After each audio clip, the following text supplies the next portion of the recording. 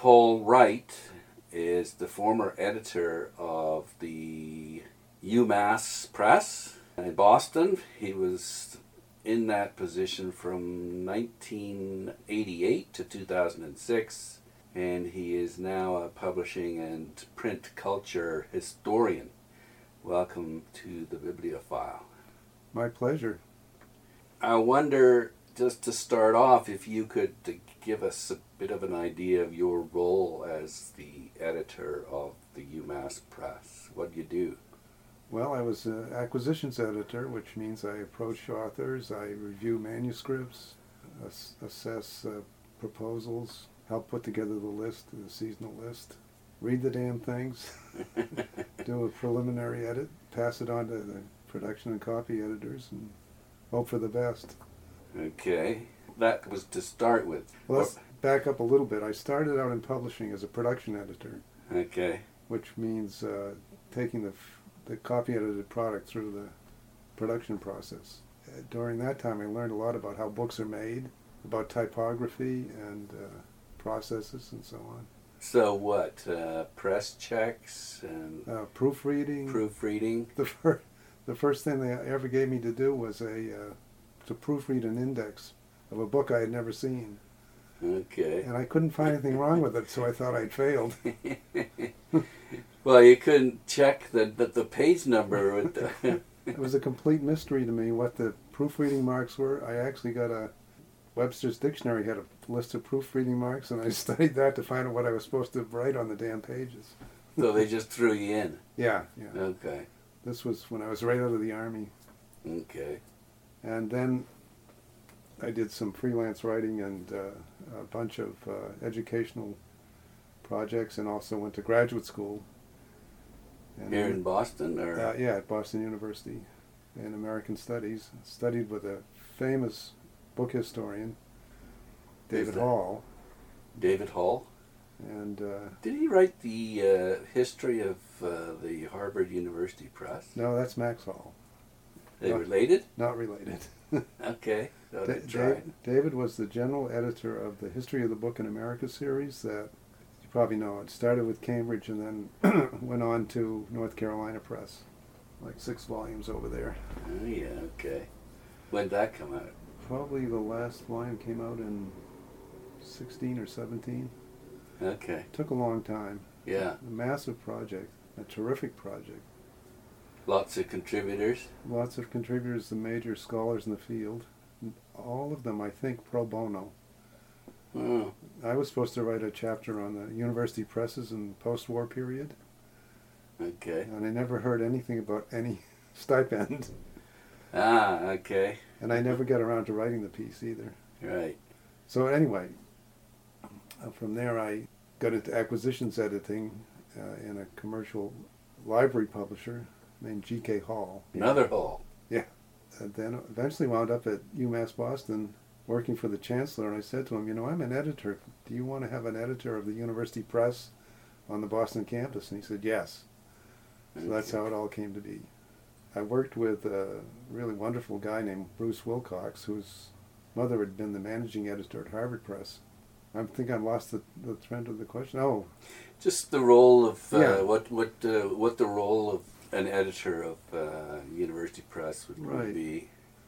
I think it's mainly to keep in touch with networks of scholars who are the primary audience, the primary authors, and the primary reviewers of this very small, relatively small community of folks who are interested in specific areas. And it turned out that the history of books in general and publishing and reading and authorship turned out to be a very interesting, dynamic, interdisciplinary endeavor that started up in the late 90s, I guess. So yeah, what got you into, first of all, what is book history? Well, it's the history of, it derives from a French movement called Histoire du Livre. The history of the book is translation into English, and it's basically to understand that books are not just objects, they have a history, and they're not just vehicles for ideas and expression, they're also expressions in themselves. They can be understood to carry messages and in their formats, and and they're linked to social and cultural history because of the great increase in literacy, at least in the West, in the 19th and 20th centuries. So Right. they became big business, books did. Yeah. And Well, print culture in general. yeah. Magazines, newspapers. Yeah. No TV, no radio. So. And now we're in the point where the internet has taken away a lot of the audience for those traditional print outlets. Right. And so, what was it then that made you focus on this area as a publishing venture? Partly was my own graduate training, in which I started out a dissertation on the Boston publishing community before the Civil War, at the period when the great American Renaissance was taking place. And I just thought it would be very interesting to understand the publishers, of which I was one, not a 19th century publisher, but a publisher. So that's Ticknor and Fields and people like Ticknor that? and Fields is the important and well-known name. They published Hawthorne and Thoreau, and later on Emerson. They had the old corner... Old corner bookstore, yes. Yeah. Early on in my career, I wrote a treatment of the old corner bookstore for the architects who redeveloped it as a commercial space. A treatment of what? A historical summary of what had happened in the building. So that what? They could gut the place? Well, no, they didn't gut it. They tried to reproduce some of the ambience of a 19th century bookstore. And for many years it was a bookstore that was run by the Boston Globe in the late 20th century. Okay, because now it's a Chipotle. Yes. It's sad, and it's too bad that at least the basic shape of the building is preserved. But what have they done to the insides? I don't know. I haven't been in there. Because that sure would be a good project to bring it back the way it was. It would be great to make it even into a sort of a cultural museum of some sort. Yeah, because I know that whole area is just thick with literary history. Oh, yeah. So I got interested in 19th century publishing as a graduate student, and then I went on to editing and publishing myself. And in 1990 or 91, I went to a seminar at the American Antiquarian Society in Worcester, the summer seminar on the book. And they've got a pretty decent library there, right? They stop at 1877. You know this, right? No. The American Antiquarian Society collects everything up to the disputed election of 1877, when Rutherford B. Hayes became president by a compromise with the Congress, and the Democrat Samuel Tilden was kicked out. Okay. Right after the Grant administration. Anyway, for pre-1877 imprints, they have the best collection in the world, and they have the greatest staff. Of just American or everything? Mostly Americana, yeah. Okay. Yeah. And once you get into the pre-revolutionary period, of course, it's English and some continental materials too. Right. So it was like summer camp for book nerds. It was 2 weeks in the summer in Worcester, and all we did was we went to classes in the day, and we would buy a case of beer and get drunk at night and talk about books. Wonderful. It was great. And I made a lot of contacts with people, and one of the things that came out of it was this Perspectives on American Book History, which was intended for, and I hope it's used in classes. Came out in 2002, I think. And basically you got a lot of the contacts that you'd made there to contribute. I did. Their take on, or their areas of study as it related to book history. Yeah, it attempts to be chronologically comprehensive, starting with the colonial period and moving right through to the 20th century. And one of the guys who edited it, Jeff Groves, was my roommate at this seminar. Okay. And several of the people that are in it were there. It was such a sharing and collegial community. Yeah. That no one involved with this book had ever received a penny of royalties. They all did it pro bono to advance the field. The only money we spent on the book, cash, pre-press, was paying some reproduction fees. But the American Antiquarian, God bless them, let us have complete access to their collection, so everything up to the 1877 we got to use for free. And that means photographs primarily? Photographs, documents. Yeah. And this is before the internet was really reliable and ubiquitous. Yeah. So it has a CD in it Oh, excellent. with all the images. Yeah, yeah. Nowadays, you'd go to a website and get the images. Right. So, is this the first big foray into the... This particular book, Perspectives in American Book History, was maybe the third or fourth book in a series that the UMass Press let me start, called Studies in Print Culture and the History of the Book. And the first book that I did in the series was with David Hall, who had been my mentor, and who was actively editing the big History of the Book in America project. And it was a collection of his programmatic and professional papers on book history. Did very well, and it sort of kicked the series off, because then people would look and say, well, David's publishing there, so yeah. I see, okay. So it was your initiative, and you just felt that this was an interesting new field that the press would do well by to promote and reach out to these scholars and help them get their research out.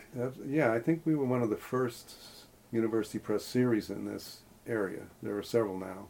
Toronto has one.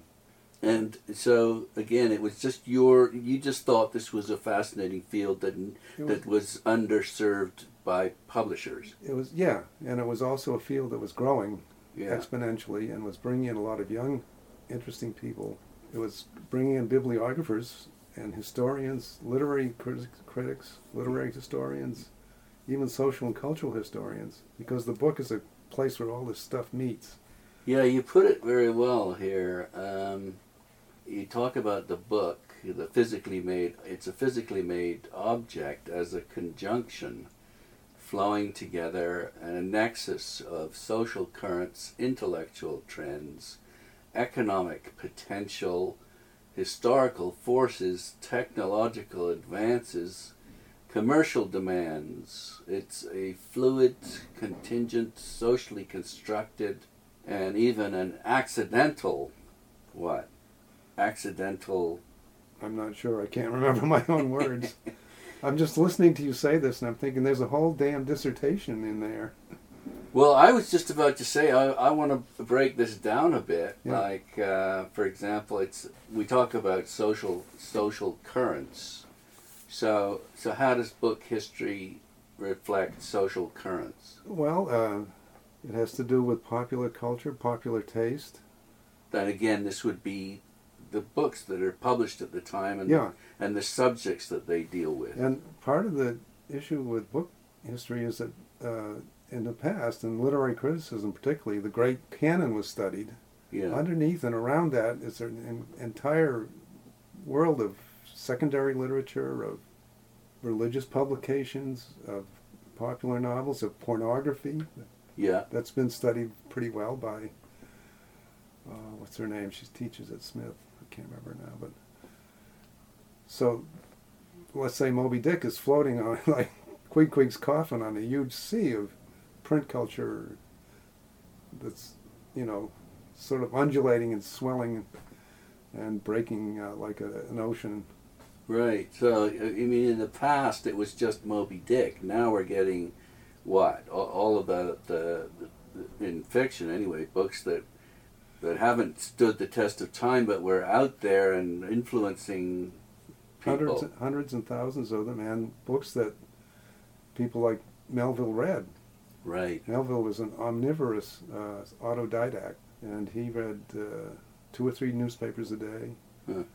He read, when he wanted to become a poet, which he did late in his life, he read something like 200 or 300 of the classics of English poetry.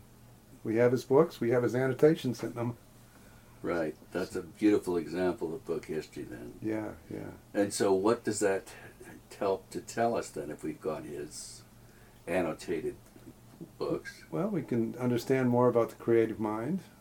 Yeah. We can understand more about Moby Dick, which still has its enigmas, and we can understand the cultural predecessors of our own day. You can look at comparative editions of Moby Dick and just see the taste in book design and book production and jacket design developing over the years. Yeah, of that one book in particular. That one book in particular. Yeah, yeah. You could do a whole seminar on just the ways that Moby Dick was presented. Right. Then it gets presented in film. There's a beautiful illustrated edition of Moby Dick which does an illustration for every page of the text in one particular edition. Oh my goodness, it must be a thick book. This guy's name is Matt Kish, and it's worth looking at. I know Barry Moser's Barry did that beautiful Aryan Press one. Aryan Press one. Yeah, I wish I had a copy of that. Me too, yeah. I have a copy of Barry's Bible. Oh, have you? Yeah. Yeah, I saw that. I interviewed him not that long ago. He's amazing. He has amazing facility. Yeah. I've seen him do a quick sketch for a friend of a harpoon. Okay. You know, 3 or 4 passes with a pen and it's there. Yeah, no, he's just delightful to talk to too. He's quite a personality. We knew him pretty well when we were out in Amherst. And when I was in graduate school in Amherst, I studied with a guy named Sidney Kaplan, who was Leonard Baskin's partner at the Gahanna Press. It's another way I got interested in printing and publishing. Uh-huh. You saw what beautiful work they were doing? Yeah, and I saw they had a big Heidelberg sitting on a Persian carpet in a press room that was as clean as an operating room. No ink, no oil, nothing. Pressman's name was Harold McGrath. He's famous. Yes, and Barry was raving about him.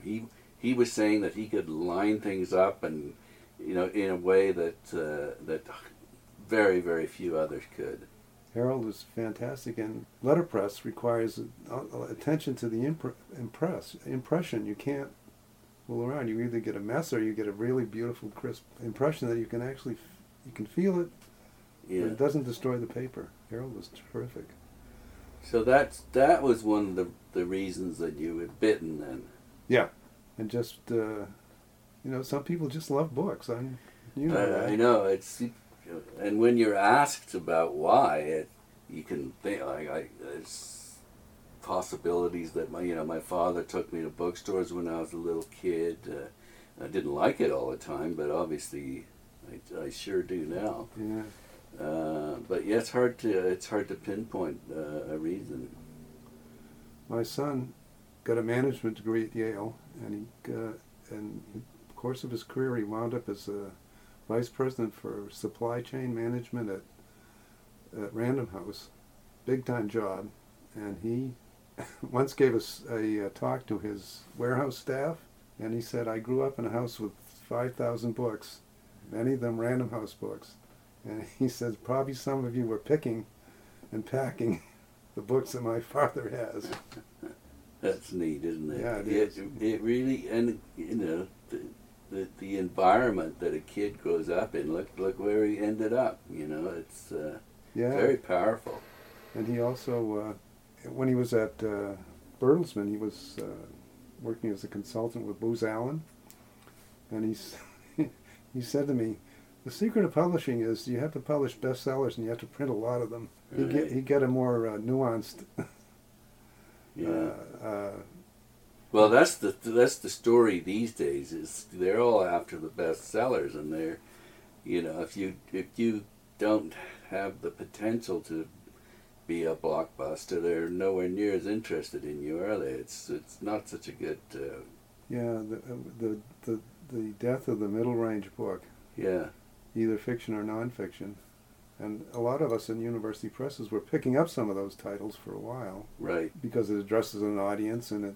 You know, you could sell 10, 20,000 maybe, which would be a big sale for a university press. Yeah. So when you started publishing books on book history, what was your intention? Like, where did you want to go with this series? I mainly wanted to publish the best of the recent scholarship, advance the field, I guess you'd say, and entertain myself. I mean, any editor who doesn't like the books that they publish is in the wrong business. Right. So you basically went after books that you really wanted to read yourself. Exactly. That's the strongest editorial position to come from. Well, yeah. I suppose you become an expert in the field. Yeah. You know? I mean, I could talk the talk with them, and I could understand what they were trying to do. It's not a huge audience, and the marketing and bottom line is dicey. Yeah. In any university press book, but since it had a crossover audience of interdisciplinary sort, we thought we could make some money with it. Yeah. I think it probably, my guess is it's broken even, but I don't know. I know this book is done well and used in courses. Let's get the title of that again. Yeah, it's called Perspectives on American Book History, Artifacts and Commentary. Edited by Scott Casper, Joan Chasen, and Jeffrey Groves. Would you say that's a really good introduction to the field? Yep. For American, Okay. the American stuff. It has a very, very special introductory essay by Bob Gross, who's another famous, well-known book historian. Lives out in Concord. Concord. Yeah, Mass. He did a book on the Concord during the American Revolution, and now he's just writing a sequel on Concord during the Transcendental period. You know, Emerson and Thoreau were out there, the Alcotts. Right. Yeah, I've been to some of their houses. Yeah. What about some of the big titles in the field that people might want to familiarize themselves with? Going way back to the 60s, there's Elizabeth Eisenstein's The Printing Press is an Agent of Change. You probably know that book. I've heard the title. I haven't read it. Yeah. Which, when I was a graduate student, was a revelation to see somebody do this book, which argues that the scientific revolution and the Reformation were all, and I mean this is pretty commonplace now, we're all driven by the printing press. Yeah. And the relatively cheap, relatively ubiquitous text that could be available to scholars. Another important figure is Robert Darnton. You probably know him. I'm off to interview him this afternoon. Oh, okay. Is he still at Harvard? That's where we're meeting. I don't know if he's... Yeah, he was head of library at Harvard for a while. That's right. And he did wonderful work on the French Revolution and the book trade, and how the subversive aspects of the book trade overturned the Ancien regime and so on. He developed this very sophisticated theory of the circulation of book culture and the way that books were produced, marketed, and the feedback loop of readers. Terrific and very, very inspiring. Okay. Anyone else? David Hall, as I said. Yeah. Very important. Okay. Another fellow that I studied with at the American Antiquarian Summer Seminar, Michael Winship. Oh, yeah. Did a very interesting and serious book on Ticknor and Fields as a business in the 19th century. And he's also done work on Uncle Tom's Cabin, which is one of the all-time seminal books in American print culture, American history.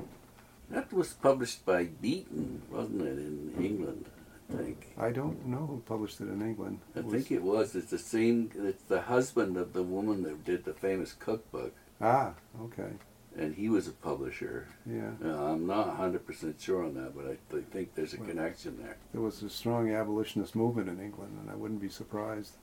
It was published here in Boston by Jewett. Okay. It's first published, I think, serially, and then published as a book. Lincoln called it the little book that made the big war. That may be apocryphal. We don't know for sure. Right. But it makes sense, because it did. Uncle Tom's Cabin really did catalyze a lot of abolitionist thought about slavery, but in the popular culture, it was probably not. It didn't come to the fore as an issue that people wanted to confront until they read Uncle Tom's Cabin. The sentimental picture of the. They're able to empathize. Yeah. Huh. I did publish a book on Uncle Tom's Cabin by a woman named Barbara Hochman, who teaches in Israel. Okay. Another interesting book that we published in that series was on Silent Spring, Rachel Carson's book, and it's called What a Book Can Do. And again, it just talked about the impact of this book. Right. The origins of it, the publication history. It was published first in the New Yorker, I think, as a lengthy piece, and then eventually as a book. JFK latched onto it, and it inspired him to sort of generate a political environmental policy. And Rachel Carson was a terrific writer. I mean, she just was a very good writer and a very good scientist, so it turned out to be one of the books that influenced the 20th century. Yeah. You call publishing anarchy masquerading as business. Yeah, I'm trying to figure out how to explicate that. It's like the business there is making a product for the marketplace. The anarchy part is rounding up all the, like herding cats, rounding up all the pieces that would work.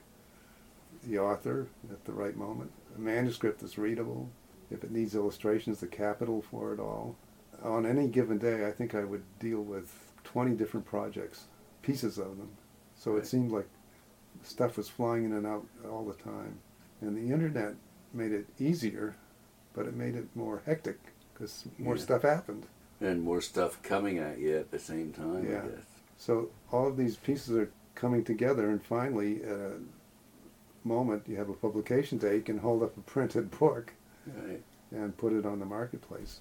But it seemed that it was not a carefully planned step-by-step procedure. Even though at the end it looks It looks like if somebody knew what very they organized. were. Yeah, it looked like somebody knew what they were doing. So how many in total in that series did it go? It went for years, I It's guess. still going. It's still going. Yeah, Oh, if you great. go to the website, it's just Google UMass Press and you'll come to the website, and there's probably 35 or 40 titles now. Oh, great. So I'm responsible for maybe the first 15. So really, other university presses can get into the field if they want to, but you had an early start and you had a lot of the names already. Yeah, we did. Yeah, especially in that, and call that an anthology. This is a collection of readings, yeah. That wasn't the first in the series, but it Yeah, seems sort to of- me it really pulled a lot of people in. It encapsulates what the state of the discipline was at 2002 or whenever it came out. Yeah, yeah. Are they going to be doing another similar one, or? I don't know. A lot of people now have come along with readers and introductory texts. Routledge in England. I saw that actually. I saw a copy of that the Couple of other good day ones. at the Harvard bookstore downstairs. University of Pennsylvania Press has a series. Penn State Press has a series. What do you think the best book, just as a aside from yours, of course, but as an introduction to the field for someone who's not an academic but who loves books? Ah, I mean, that your book isn't overly academic, is it? it's geared at teaching upper level undergraduates and graduate students, and it has the citations, bibliography. The idea is to sort of get you so interested you follow up and do some work of your own. You can do work on individual titles, you can do work on genres, you can do work on publishers. One of the books I published was a study of Ezra Pound and New Directions. Isn't that great? Yeah, because he had a big impact on the young James Laughlin, didn't he? Yeah, oh yeah. Laughlin lived with him in Italy, Yeah. and of course Pound was famous for editing Eliot. Yeah. Cutting the wasteland down. Well, Pound seemed to be, he knew absolutely everyone, and he helped everyone get published. And He did, and he was wonderful until he ran into National Socialism and fascism. yeah, And yeah. He sort of lost his mind. He did, yeah. But prior to that, yeah, he's just so important to Yeah. the literary culture, right? Yep. It's part of that modernistic break with the 19th century genteel tradition. Uh-huh. So many great poets and novelists. James Joyce, one of my favorites. So a book that would, I think, this would be a good start. Yeah. You could look at the series that David Hall edited. There's a huge 2-volume collection from Oxford University Press. Oh, that's beautiful, yeah. It's called That's the one in the slipcase there. The Oxford Companion to the Book. Okay. Edited by a friend of mine, Michael Suarez. Oh, yes. He runs the Rare Book School. Michael runs the Rare Book School at Virginia. He's a Jesuit, although you wouldn't know. He puts S.J. after his name, but he doesn't wear the collar or anything. He's smart as a whip.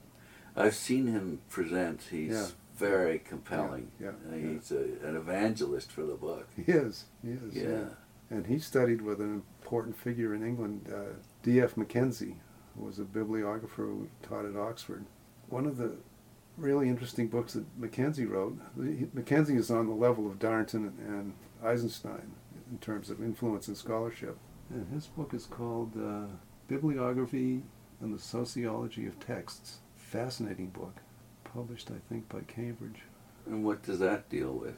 It tries to bring into bibliography the description of books, the description of the social and cultural surround for a particular kind of book at a particular time. Huh. He does a lot with Elizabethan and Jacobean books, and the point when the printed book was just getting started. Right.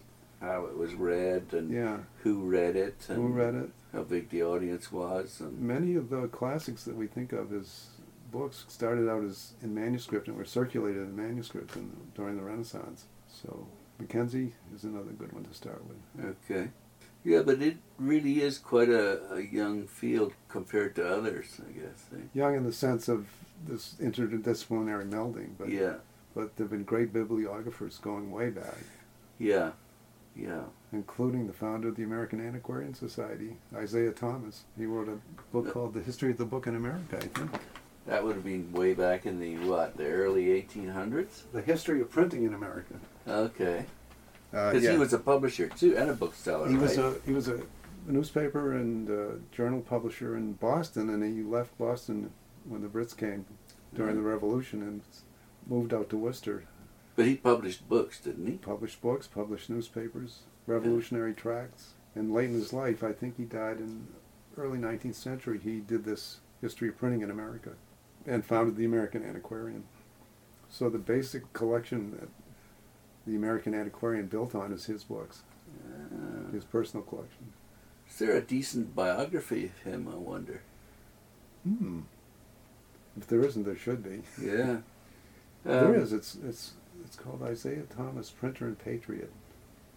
But I can't remember the author's name. Okay. The phenomenon of self-publishing is something that disturbs you. Yes. You call self-publishing a poor simulacrum of what I call the real book. Yeah. This was a paper I gave a few years ago at Sharp, and it was at the point of time when desktop publishing had just become feasible, thanks to Macintosh and Adobe and so on. And people were coming to me, young scholars, coming to me with, oh, wait a minute. A lot of traffic in Boston. It's the worst city in the world. My cab rides, I've had 2 today, bumper to bumper for like... If you were coming out of South Station, it's just... Yeah. Back to, yes, so... Self-publishing. Self-publishing, and young scholars were taking their dissertations, running them through the desktop publishing mill and presenting me with what they thought was a finished product that they thought that would ease my burden, and that they could get a publication of the university press, which is one of the ways of getting tenure. But they looked a little bit like a book. Yeah. They had type, they were justified, but they didn't have any of the what I would call value added that a publisher and an editor brings to it. So what's the key value added then? I think a good reading, pointing out errors in fact, errors in grammar, many spelling errors, even despite spell check. Mm-hmm. And then sometimes a lack of attention to audience. You write a dissertation for, half a dozen people on your committee, presumably, and it goes on the shelf and that's it. They had no sense of what a larger audience would be, or how to make all that incredible work they did on the dissertation available to people who didn't know or care about the specific narrow area, but they wanted to fit it into their cultural picture, a cultural construct. So that was my gripe. Plus, formatting issues were awful, and somehow people are afraid of blank pages and white space. Yeah. Well, you point to the fact that 90% of books that are never published were suddenly appearing on the market. That's true. And the audience, there's no winnowing down, and the audience was overwhelmed and confused as a result, and you figure that devalues all print and throws into question the certification process that publication once offered. Yeah.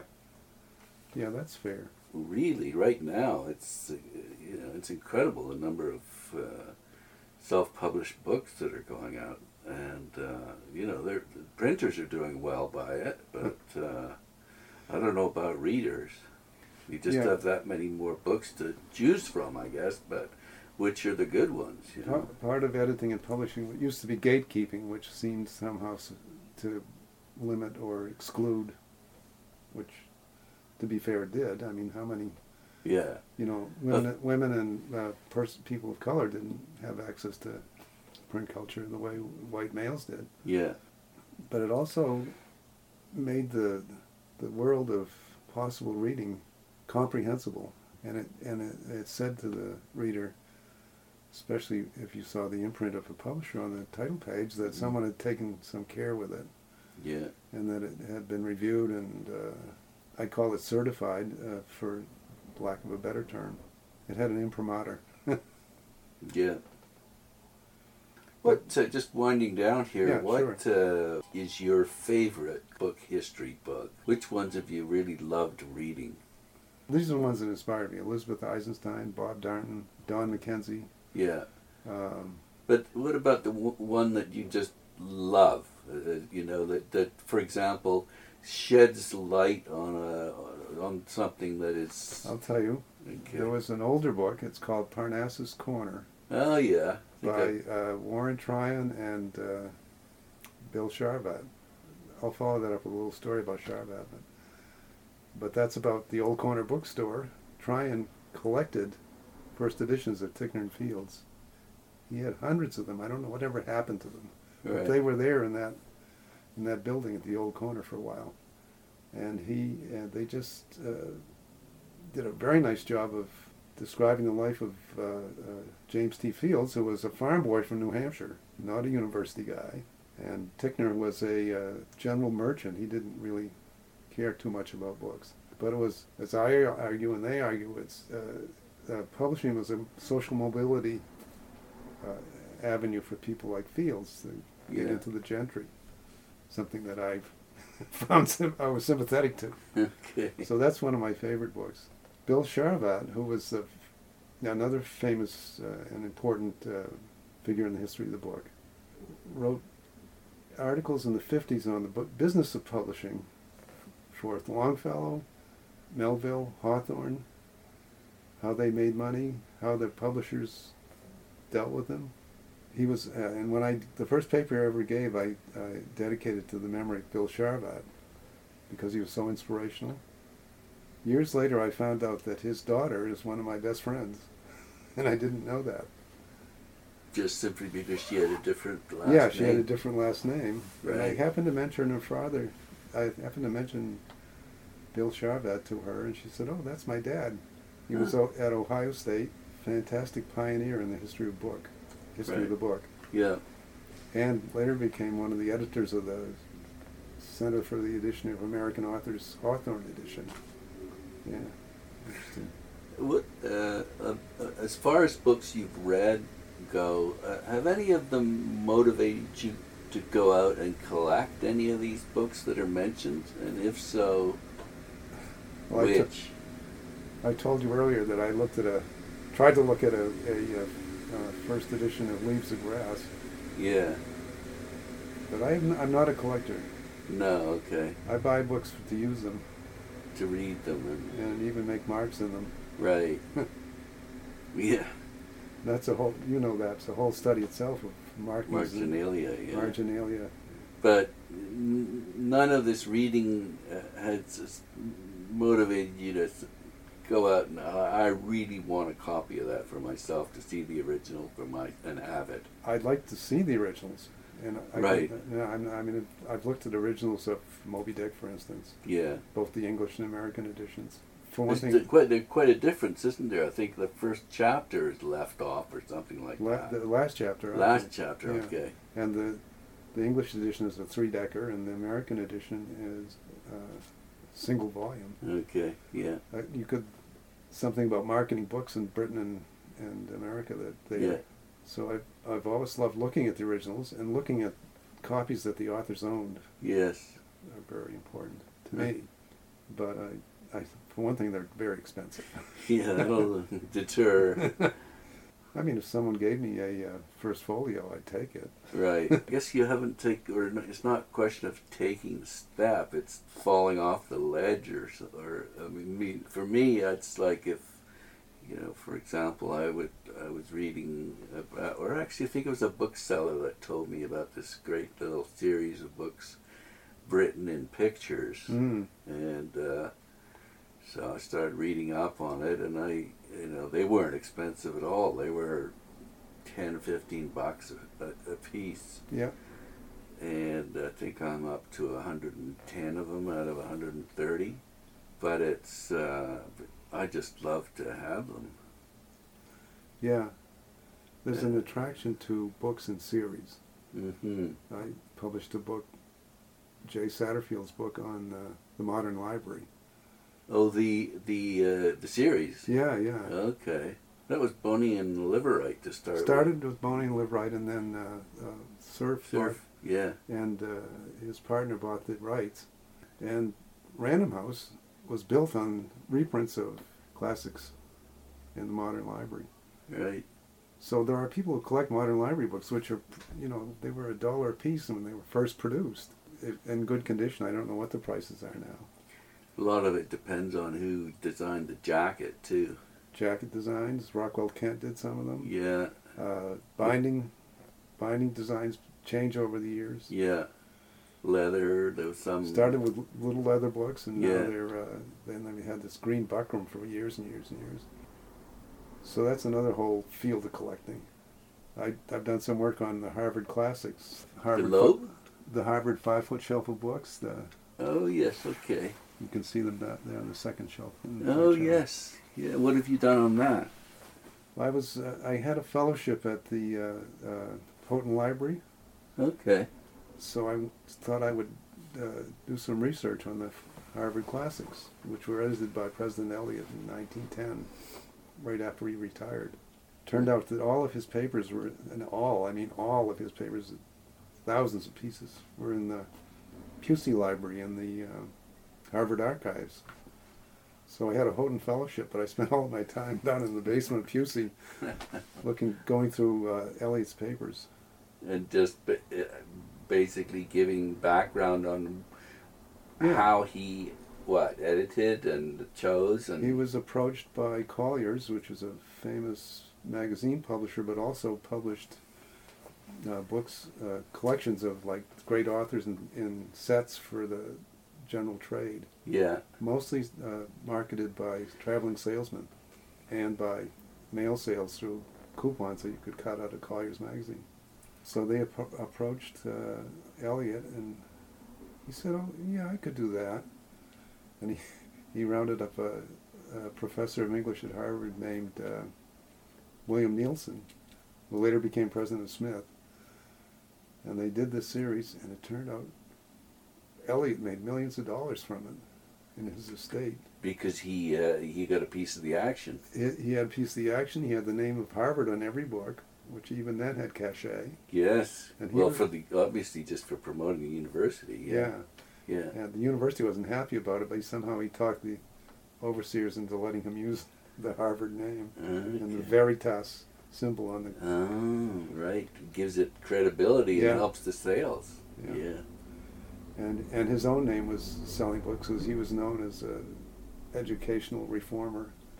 So I did some work on that, and I could start collecting those. Well, you get them for pretty near nothing, right? Yeah, but there are different states, there are different bindings. They came in half leather. They came. The ones I have are $1. I think $1 a volume. That's how much they were initially sold for. Yeah. And you'd have a great library there too, wouldn't you? Yeah, right. Yeah, it was the state of thinking about the classics of world literature at the time, 1910. Did he add editorial commentary? It's very very slight. All right. Little introductions. So not much work and a ton of revenue for him. Post, at the end, they did a series of guidebooks on how to use them. They were sort of assembled by whatever they could find and plates they could rent and so on. But after the fact, they thought, this is probably an educational project that we could do, so they did a series of guidebooks on how to use them and how to use them in self-education. Yeah. The theory was that for 10 minutes a day, you could become a literate, liberally educated individual like a Harvard graduate. Oh, no. It's a whole marketing thing. Yeah. And so your research, you basically described how he went about this project and how successful the project was and the impact of it and all that kind of thing. There's lots of correspondence with the publishers. There's lots of things that you don't usually find, like royalty statements. Right. So you can track the income that he made from them. So you basically told the story of the 5 foot. I gave 2 or 3 papers on it. Yeah. Yeah. Okay. I never got it around to writing it up. It's a book. Okay. Just finally, what are you working on now, and why? Right now in book history, in book history, yeah. I'm working on the collected editions of Melville. Of the great American authors, his collected edition was the hardest one to get into print. It took a long time. Because of copyright, or? No, because of, 2 things. One, there was an English edition in the 1920s. You know, Melville was rediscovered in the 1920s. There was an English edition which was called the Standard Edition. Beautiful letterpress edition that sort of co-opted the field for a long time. And then after World War II, there was another Melville revival. This was promulgated by interest from a famous scholar, or? Well, one of the more important books was called The American Renaissance by F.O. Matheson at Harvard, published in 1940. Then the war came, and a lot of these students who knew about Matheson and went off to war, and then they came back and they went to graduate schools, particularly at Harvard and also at Yale, and started writing really good stuff on Melville. So there was a Melville Society formed, and there was an impetus to do a collected edition of Melville that would be more accurate and up to date than the English edition from the 1920s. And a publisher named Walter Hendricks somehow got in the field first and sort of co-opted and scared off a lot of university presses who wanted to do this, and signed up a lot of the prospective editors. Then he ran out of money, and he ran out of interest.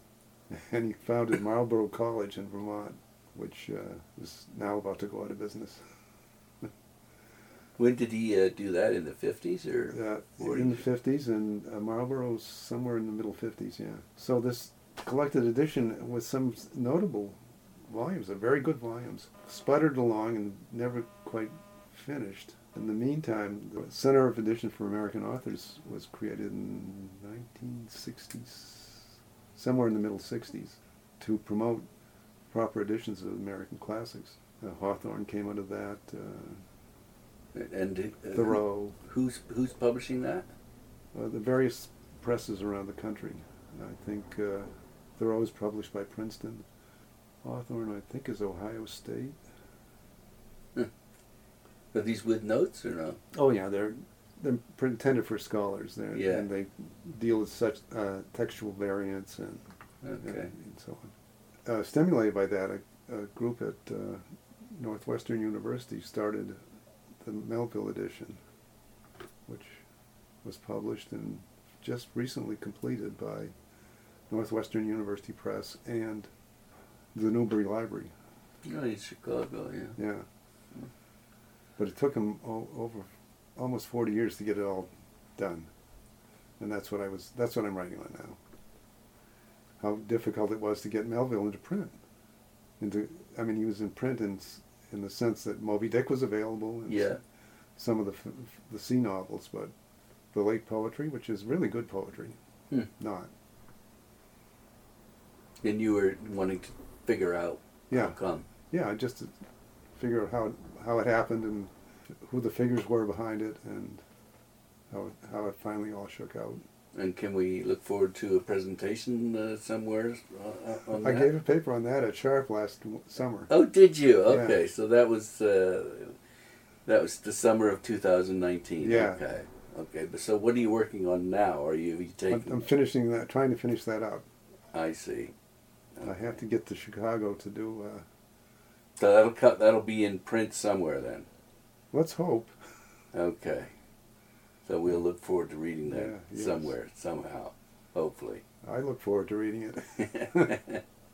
Well, thank you so much for talking to me about your experience with UMass Press and the whole field of book history, which owes a lot to you, I think. Well, I certainly books. I owe a lot to books, and I love to talk book talk. So thank you for coming. This is my pleasure. I've been talking with Paul Wright, who was the editor of UMass Press from 1988 to 2006 and is now a publishing and print culture historian. Thanks again. Thank you.